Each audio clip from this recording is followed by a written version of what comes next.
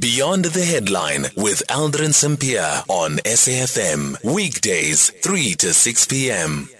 It is 13 minutes before 4 o'clock. We're in conversation next with Lieutenant General Godfrey Lebeya, who is the National Head of the Directorate of Priority Crimes Investigations, better known as the HAWKS. So earlier on today, the HAWKS briefed the nation on the milestones achieved in the second quarter of the 2023-2024 financial year. In this quarter, 801 arrests have been made and 244 of those accused have been convicted, as well as sentenced for national priority offences. National priority offences that have led to the bulk of these arrests include fraud, cash in transit, robberies, narcotics, precious metals, as well as diamond theft, as well as corruption. The HAWKS have seized various exhibits to the value of 92 million rand. To unpack these cases further, we are joined now by Lieutenant General Godfrey Lebeya. Lieutenant General, good afternoon, and thank you so much for making time for us. Good afternoon to you and your listeners. In terms of the cases that the HAWKS have been dealing with in that second quarter, what would you say are some of the trends that you are picking up that are different to perhaps what we've seen maybe a year or two ago? I think what we can say we are seeing some new trends is the involvement of foreign nationals who are appearing in various types of national priority offenses. What we didn't have in the past is crimes like targeting the fuel, the pipelines that convey fuel from the KwaZulu-Natal to Gauteng, as an example, as well as the kidnappings and demand for ransom. So those were not the types of crimes that we were seeing in the past. Now we are beginning to see that they exist. So those are the new trends that I can say we are observing them. Otherwise, the rest of the offenses, they have been there. We have been dealing with them. Yeah, and when we speak about the fuel that is being stolen from these pipelines, I remember that Transnet has mentioned this as an issue before. Do we know what the modus operandi, though, of these, because essentially it is organized crime, of these criminals are? Yes, we do know. Obviously, we wouldn't like to be teaching those who do not know. But these individuals knows where the pipes are, and you will find that we are dealing with the trucks that we have to be seizing, the equipment that they utilize to target those areas where they know that they can be able to harvest fuel. And thereafter they will be disposing those because, as you will know, that some people would like to appreciate that type of commodity that you can easily dispose of it. Yeah. So we know the modus operandi that they use. Yeah. Could there be any link, though, between the increase theft of that fuel and also the cost of fuel, and therefore a market has been made available where this fuel that has been that is being supplied unlawfully would be made available to a market at a much cheaper price? And are some of the consumers actually companies and not necessarily individuals? I will not be in a position to say that bigger companies will be the recipient of this fuel.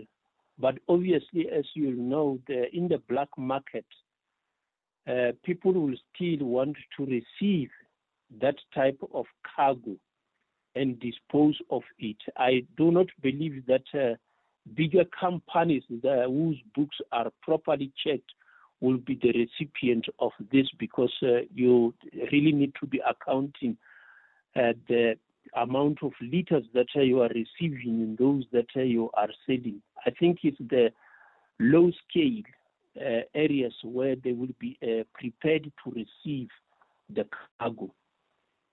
And then on the issue that you raised about the foreign nationals, also seeing that an Indian national was arrested for 330 million rand illicit tobacco that was found in the Eastern Cape. Please tell us more about that case. With regard to that particular case, the Indian national was arrested for 330 million rands worth of illicit tobacco. What have happened is that on the 29th of June in 2022, our investigation team of the HAWKS applied for a search warrant in order to search the business of Abdul Samad Ahmed Costa, who have got a storage in East London. So upon searching, we found illicit tobacco of various brands.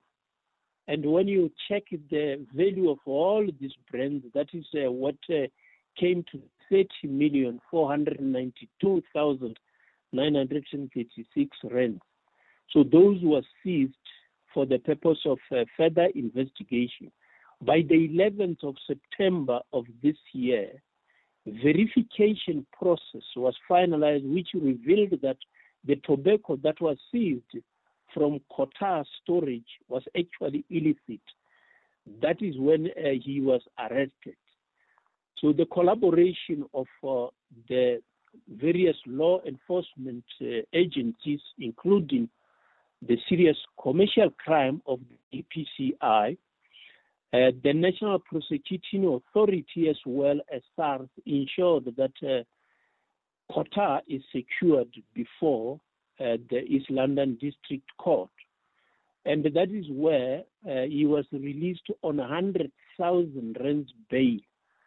And his case will be coming tomorrow, the 24th of November. Those who would like to see can attend that court.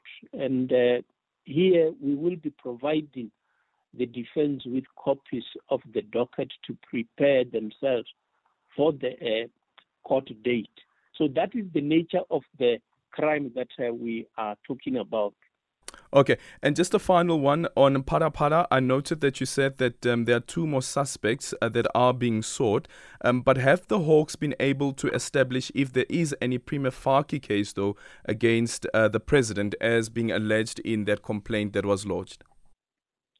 Yeah, from our side, we will not be determining the issue of there being a prima facie case or otherwise. That is the duty of the National Prosecuting Authority. Ours is to obtain all of the necessary evidence that is required. We are working closely with the National Prosecuting Authority in what we call prosecution-guided investigation. So what the prosecutors need, we get that and provide them. So they will be the one who determine as to whether there is a prima facie case or otherwise. And once they make a decision, we follow that decision and support them. So it is not in the jurisdiction of the police to decide as to whether here we have got a prima facie case or not. Thank you so much for your time. Lieutenant General Godfrey Lebeya there, the national head of the Hawks.